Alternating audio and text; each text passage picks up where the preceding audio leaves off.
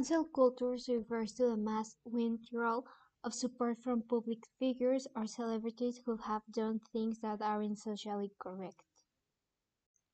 Social media have become a fundamental part of human life. They have an impact from business to politics. Of course, they have positive uses, but at the same time, negative effects. When we talk about cancel culture, we refer to a person who has been cancelled for saying or doing something offensive or questionable. This has become popular by exposing racist, homophobic, and sexist attitudes. It's such a huge movement that several people have lost their jobs without the possibility of fixing their actions. Being forever locked in a pool of public hate.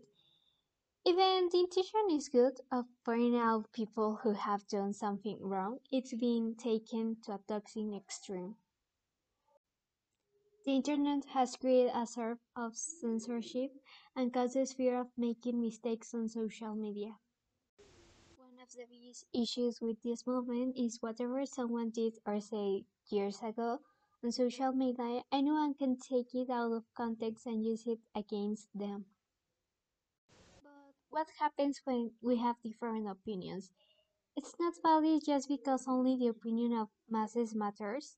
Or what about a person who said something years ago?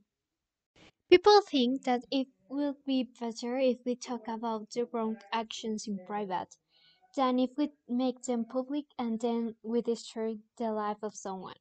But being the thing is that it's difficult to change something that has been for years. Humans resort to violence to manipulate, and that's wrong, even we know that we are still doing it.